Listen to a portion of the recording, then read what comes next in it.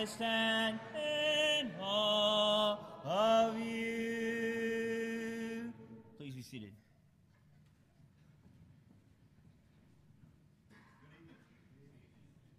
Good to see you back this evening. We are approaching modesty in our series on elephants in the church. And I realize when you preach on modesty, you run a risk. There's a few risks involved. First of all, there's the risk that maybe you're not hard enough or condemning enough. You know, a lot of these issues we've been discussing on Sunday evenings are very divisive issues. And you run the risk of always making somebody angry because either you're too lenient or you're too harsh. And so that's one risk.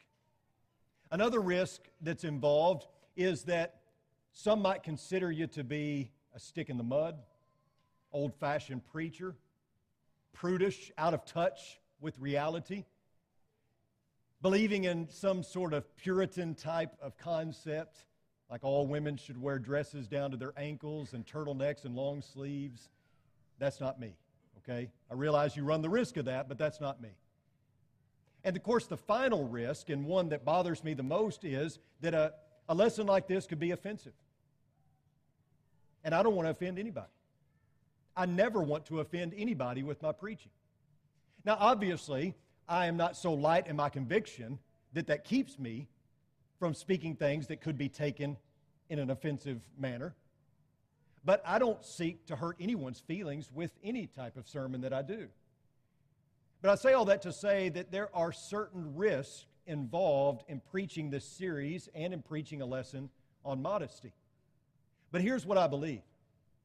I believe from a biblical standpoint, we have gotten modesty completely wrong. As Christians, we have made modesty to be an issue that is absolutely not the biblical issue.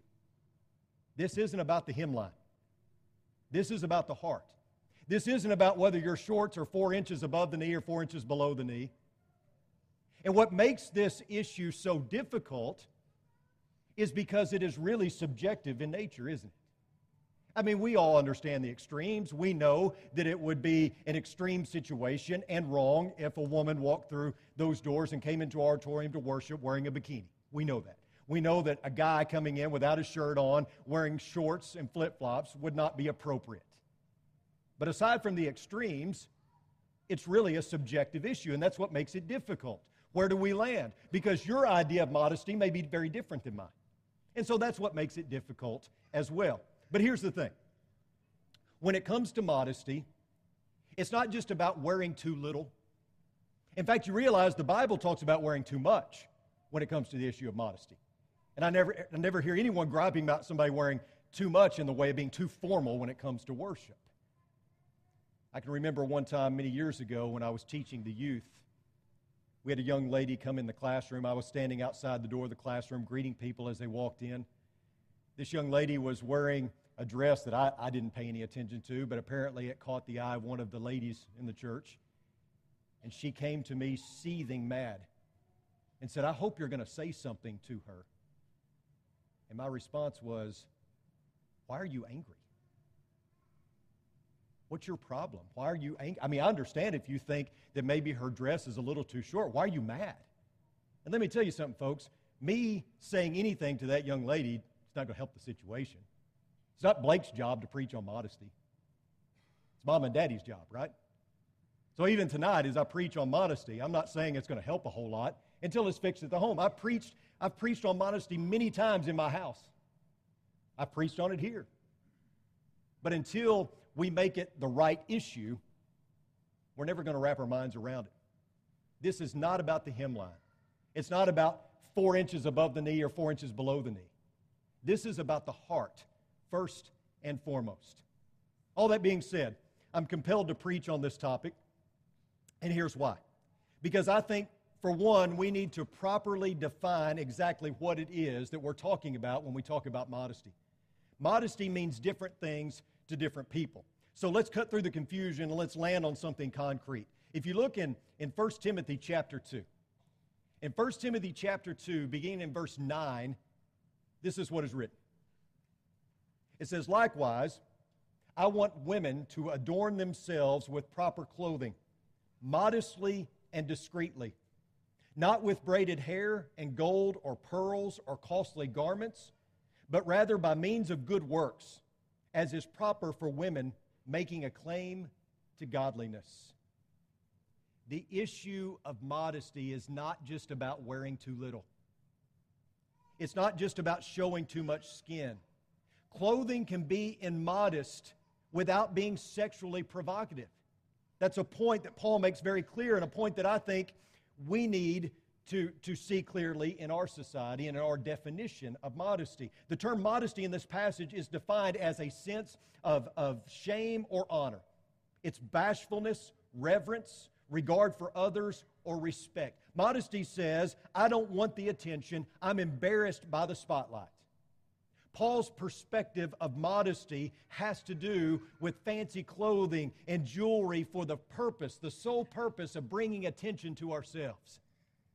I rarely hear people make a fuss over someone dressing too nice, but that's the context of Paul's words. Peter states something similar. In 1 Peter chapter 3, starting in verse 1, he writes, "In the same way, you wives, be submissive to your own husbands, so that even if any of them are disobedient to the word, they may be won without a word by the behavior of their wives, as they observe your chaste and respectful behavior. Your adornment must not be merely external, braiding the hair, wearing gold jewelry, or putting on dresses, but let it be hidden. Let it be the hidden person of the heart, with the imperishable quality of a gentle and quiet spirit, which is precious in the sight of God." Now, the phrase that should stick out to you there, and you can underline it in your Bible, is this: your adornment must not be merely external. Peter is not saying that Christian wives should pay no attention to their appearance, nor is he saying that they should be careless in the way that they dress. He is warning about the display of an outward appearance for the purpose of garnering attention. In essence, Peter is stating that Christian wives are not to depend on a display of apparel and for attractiveness in order to gain attention. The Christian woman, and really man for that matter, should draw attention by their character and the good works that come from a heart that is adorned with Christ. That's really what it's about. Now, there are some adherents in other religions that take this too far, and so they don't wear jewelry, they don't wear makeup, they wear long hair, they don't braid it, they keep it up, and they wear long dresses down to their ankles because they believe that's what this passage is teaching. But folks, that's to miss the point entirely. That's not the point of the passage. If it was, they can't wear dresses either because he approaches wearing dresses also. The point is, don't dress in a way to solely bring attention to yourself. Let people recognize you for your good works, for your heart, and the things that come from your heart. Another mistake that we often make when talking about modesty is that we set a standard that is not biblical. Many times I've been asked to preach on modesty, and when it came around to it, what they really wanted me to preach on was men wearing a suit and tie in worship. That's not modesty. That's not the issue of modesty. That has nothing to do. That's your personal preference. That's an opinion. It's okay to have that opinion, but it's not a biblical mandate. Sometimes we make modesty about what we think a person should wear in worship, and it has nothing to do with wearing too little from a provocative standpoint sexually. It has everything to do with the women shouldn't wear pants and the men should wear a suit and tie. That's a cultural mandate. It's an opinion at best, but it's not a scriptural mandate. And sometimes in order to further the argument, we go back to the Old Testament. And we say, well, you look at the priests and what they wore when they came before God. And they had these very detailed instructions about what they were to wear. So see, we should wear our best when we come to worship. Folks, that's hypocritical. Because that's doing the very thing that we condemn.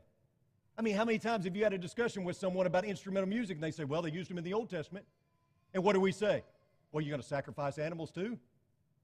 We're doing the same thing when we go to the Old Testament to confirm a New Testament practice, and that should be something we just steer clear of. Here's the deal. Nowhere in the Bible does it say you have to wear your best to worship. Do I understand the concept? Yes. Do I even agree with the concept to some degree? Yes. But what's your best? And who gets to decide that, right?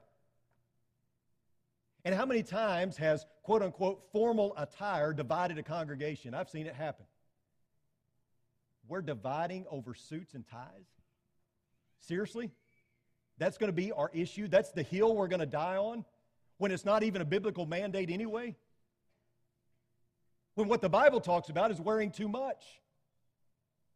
Bringing attention to yourself by wearing too much. So we have to understand what the real issue here. The real issue isn't a suit and tie. The real issue isn't about wearing your best. The real issue isn't about women, whether they can wear pantsuits or whether they can wear dresses. That's not the issue. So we got to stop setting a standard that's not even biblical to begin with. Don't get me wrong. I don't want us to treat our dress as too casual when we come to worship. But again, that alone is subjective as well. And that becomes difficult. I also don't want us to set a standard that's not biblical. And I don't think we need to be nonchalant about what we wear, but I also don't think that we need to be judgmental about what others wear. I'm not willing to be guilty of dividing the church or causing strife over what someone wears. And I shouldn't be so judgmental to assume that someone is being irreverent or they don't care about coming before God because of what they wear. That's not my place. That's not my job. What we wear is largely defined by culture, isn't it? What we wear today when we come to worship is very different than what they wore in the first century. What we wear in the 21st century is even different than what they wore in the 20th century. Go back and watch some footage of Babe Ruth hitting a home run, and you look in the stands and you see what people are wearing. All the men were in suits and ties, weren't they? People were dressed to the hilt. It's not what you wear anymore to a baseball game. You can choose to wear that, but that's just not the culture anymore, right? It's like me and my dad. We sit and we watch a football game, and we disagree vehemently. We disagree on a lot of things when it comes to kind of our place in life. He's an older, old-fashioned guy. He's a conservative guy, and I think I am too. But when it comes to some of these things, he's very old school. For instance, the NFL. I don't watch the NFL much unless it's the Cowboys, but my dad's like, I can't stand them celebrating in the end zone. I mean, act like you've been there before, and I kind of like it. I mean, let it be entertaining as long as it's in good taste, right? I mean, the NFL, these guys are getting paid millions, and I'm watching to see some entertainment. I don't care if they dance in the end zone, but he doesn't like that. But one thing that we disagree on is we're watching college football, and Oregon is playing. Have you ever watched Oregon play college football? They've got these flashy uniforms, right? They have a different uniform every week. And they're really flamboyant. There are a lot of color. I mean, I think they look really good. My dad hates them. I can't stand that they wear those uniforms. I like Penn State. Simple, just a stripe on their helmet. Simple uniforms, that's the way it should be. Plain Jane. And I disagree. I like the color. I like the flamboyant. I like all that. But whether I like it or whether he likes it doesn't matter. It's a recruiting tool. The kids like it. And if you want to get the good players, that's one way to do it, right? We have differences of opinion. We're going to have differences of opinion.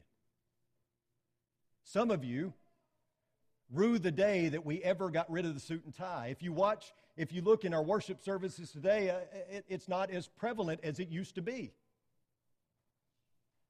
And you may regret that. You may long for the days when everyone dressed differently. But what we wear kind of evolves. It changes. It's altered from whatever era we're in. And we shouldn't be willing to die on a hill that says, okay, we need to go back to the old way, and I'm going to make that opinion of mine on the level of Scripture, and I'm willing to divide over that. All that being said, there is a reason why we make our preacher training camp kids dress in a suit and tie when they preach. You realize that? There is a reason why during the week we make them wear a tucked-in shirt with pants. There's a reason. There is a reason why when I was coaching and we went to play on the road somewhere, I made my boys wear slacks, a button-up shirt, and tie. And the reason why is because dress is not neutral. It says something. You can't argue that. Now, our standard may be subjective, but you can't argue that dress says something. It's not neutral. The Bible speaks of people wearing sackcloth to proclaim their penitence and humility before God. Proverbs 7 and 10 mentions dressing like a harlot. Your dress makes a statement. In certain situations, in certain venues, your dress says something. The world certainly understands this. You may not know this, but during the hijacking of the Santa Maria in 1967, the women on board stopped wearing provocative clothing. They covered up as much as they could and tried to be as unattractive as they could because they didn't want to entice the terrorists to rape them. Mary Quant, London fashion designer and inventor of the miniskirt, has stated that the miniskirt or mini clothes are symbolic of those girls who want to seduce a man. When asked where miniskirts and mini clothes was all leading to, she replied with one word: sex. The world understands it. They get it. We've got to get it as well, that our dress says something. Our clothing says something. Our attire speaks. And like it or not, people around us are listening to what we're wearing. We don't tell the preacher training camp boys that they have to wear a suit and tie when they preach on Sunday because it's some standard that the Bible has set and we can't argue with it. We don't tell them that. We don't believe that. And we don't tell them that wearing a suit and tie is the only way that you can do this. It's the only appropriate attire for when you come to worship, when you preach. We don't tell them that either. Part of it is because when they get away from mom and dad and during the week, they would wear some things that probably, they wouldn't care much about. And so it's kind of a way that we can make it all uniform and kind of have, some sort of say in what they look like. And some of them won't take a shower or comb their hair, so you've got to set some sort of standard, right? I'm not kidding about that. That's true. But when it comes to preaching on Sunday, we want them to feel confident. And don't you feel more confident when you're dressed up? Some of you feel really uncomfortable. I've always said 10,000 years from now, they're going to dig all us men up and they're going to know what killed us. It's all these ties, I think ladies invented ties, I think, for that reason. But when it comes down to it, you feel more confident when you're dressed up. You feel more sure of yourself, I think. And so that's one reason. Another reason is because we want you to look presentable. Comb your hair. Look nice. Because people will listen to your message more when they're not distracted by what you're wearing, right? Look good. You feel good. There was a reason why when I was coaching, every couple of years, I tried to get new uniforms. And I tried to get the uniforms I tried to keep in touch with what they wanted, what they liked. My dad watches basketball. Oh, I can't stand those baggy shorts. I'm like, I like the baggy shorts. I wouldn't wear the things you wore when you played. Stay in touch with what the kids want. It didn't matter if I liked them or not. If that's what they liked, and it was within reason, that's what I wanted them to wear, because it was neat when they put on those new uniforms for the first time. Right, Greg? They put on those new uniforms, they get out there to play. They walk a little differently. They act like, it didn't make any of mine play any better, but they felt a little better about themselves. You feel better when you look good. Your dress makes a statement. There's something about it. Here's another risk, though. It's the risk of being too loose or too legalistic. Some can think that you're too much of a Puritan, while others may think that you come down a little too hard. But here's the point that we often miss. Modesty is not about style or fashion. It's not about makeup or adornments. It's not about imposing dress codes, although I understand why we do. When we speak of modesty from a biblical viewpoint, we're not talking about subjective standards. We're not talking about how short is too short. First and foremost, modesty is an issue of the heart, and modesty should be an inside-out approach. Notice Galatians 3:26 and 27. For you are all sons of God through faith in Christ Jesus. For all of you who were baptized into Christ have clothed yourselves with Christ. Some version states, for as many as you have been baptized into Christ, you have put on Christ. To clothe yourself in Christ, to put on Christ, is to adorn yourself with His characteristics. It is to become Christ-like in heart, because a heart clothed with Christ will seek to clothe the body in a modest fashion, because he or she realizes that when you put on Christ, you're a new creature in Christ. And a new creature lives to serve the Lord in every aspect of their lives, in conduct, in speech, in the way that he lives, and also in the way that he dresses. The heart of the issue when it comes to modesty is an issue of the heart. Read through Proverbs 31 sometime.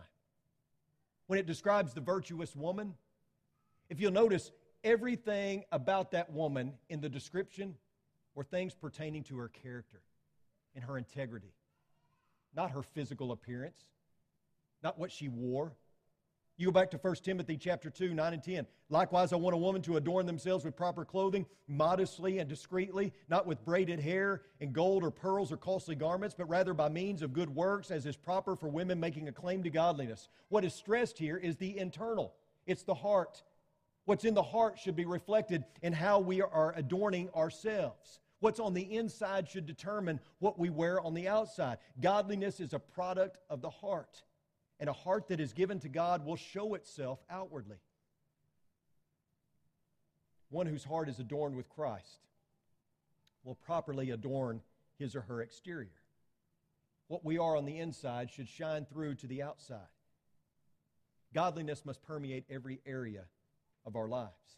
This is an all-or-nothing proposition, and we cannot apply godliness to certain aspects to our lives and then reserve the right to act or say or dress in any way that we choose in other areas of our lives.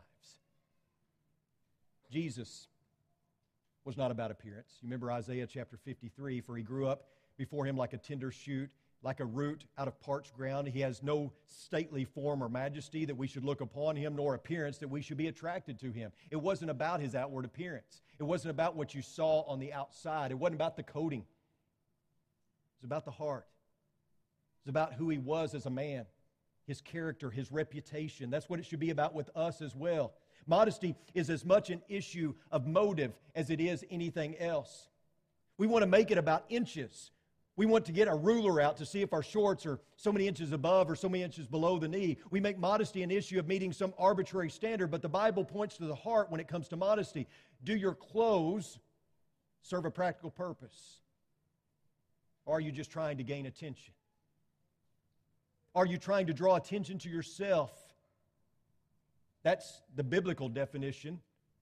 When it talks about speaking against or when it talks about immodesty, it's the person who is dressing simply to draw attention to themselves. And you know as well as I do, that's not just about wearing too much, braided hair and gold jewelry, as Peter mentions. That's also about wearing too little in order to draw the eye of the opposite sex. We've got to be careful there as well. This is really a pride issue when you think about it. As I already stated, dress is not neutral. What we wear says something. It could say, what you wear could say, look at how much money I have. What you wear could say, look at how beautiful my body is, how shapely my body is. It could say, look how trendy I am. But it's all related to pride. It's all about bringing attention to myself by what I wear. We all like nice clothes. We all like to wear nice things. I don't believe that's what's condemned. I believe what's condemned when it comes to being immodest is the fact that we wear too little in order to draw attention to ourselves, or we overdo it simply for the purpose of bringing attention to ourselves. Some people may not be able to see that. Some people may not know that you have on a suit that cost $1 million. But what's in your heart? Why did you put it on? Again, that's something we don't talk about, right? When we talk about wearing your best. A $1 million suit would be your best, right? Now we get into stewardship issues, right? But we can talk about that some other time. What's your motive? Is your motive purely to bring attention to yourself? Or are you going to let your heart speak? Are you going to adorn yourself with Christ and let that be the number one priority in your life? And let everything else flow from that. How you behave, what you say, how you act, but also how you dress. The world says be proud of how you look, show it off. But God says stop looking at yourself. Look at me. Be like Christ. Stop listening to the world. So just to recap, here's the takeaway from this sermon on modesty. Modesty is not anti-fashion. Modesty is about the heart and motive, not just clothing. Modesty is not just wearing too little. It could be wearing too much. And modesty is about who you worship. Do you love God or do you love self? This can really come down to a pride issue. Every day we make thousands of decisions probably, at least hundreds of decisions. And one of those decisions probably all of us make every day is, what am I going to wear? And when we think about what we're going to wear, some of us don't put much thought into it. Some of us put a lot of thought into it. But what should be our number one concern is not necessarily what we're wearing day to day, but how we're adorning our heart. Are we dressing up the heart? Are we putting on Christ each and every day? We look at putting on Christ as if that's a one-time deal that we do at baptism. That's a daily decision. Are we going to adorn ourselves with Christ? And are we going to be somebody that brings glory to God by the way that we act and the way that we speak, the way that we behave? Are we seeking to make a difference in the world around us by adorning our heart with Christ and letting that shine through and affecting every other aspect of our lives? We've gotten so off track when it comes to this issue. We have totally missed the point so many times when it comes to modesty. This isn't about the hymn line. It's about your heart. If you need prayers this evening, if we can help you in some way, if you're someone who's ready to study the Bible with someone, or maybe you have studied the Bible, you're ready to put on Christ, you're ready to clothe yourself in Christ tonight, you're ready to put Him on in baptism, then let's do that. I hope this series has been beneficial to you. We're going to continue in the next few weeks. We're going to discuss racism. Let's discuss politics, which may be the most polemic. We're going to discuss one that I do not look forward to at all, and that is divorce. So we're going to look at those over the next few weeks. I hope you'll continue to come with us, and I hope, if nothing else, this series has caused you to think.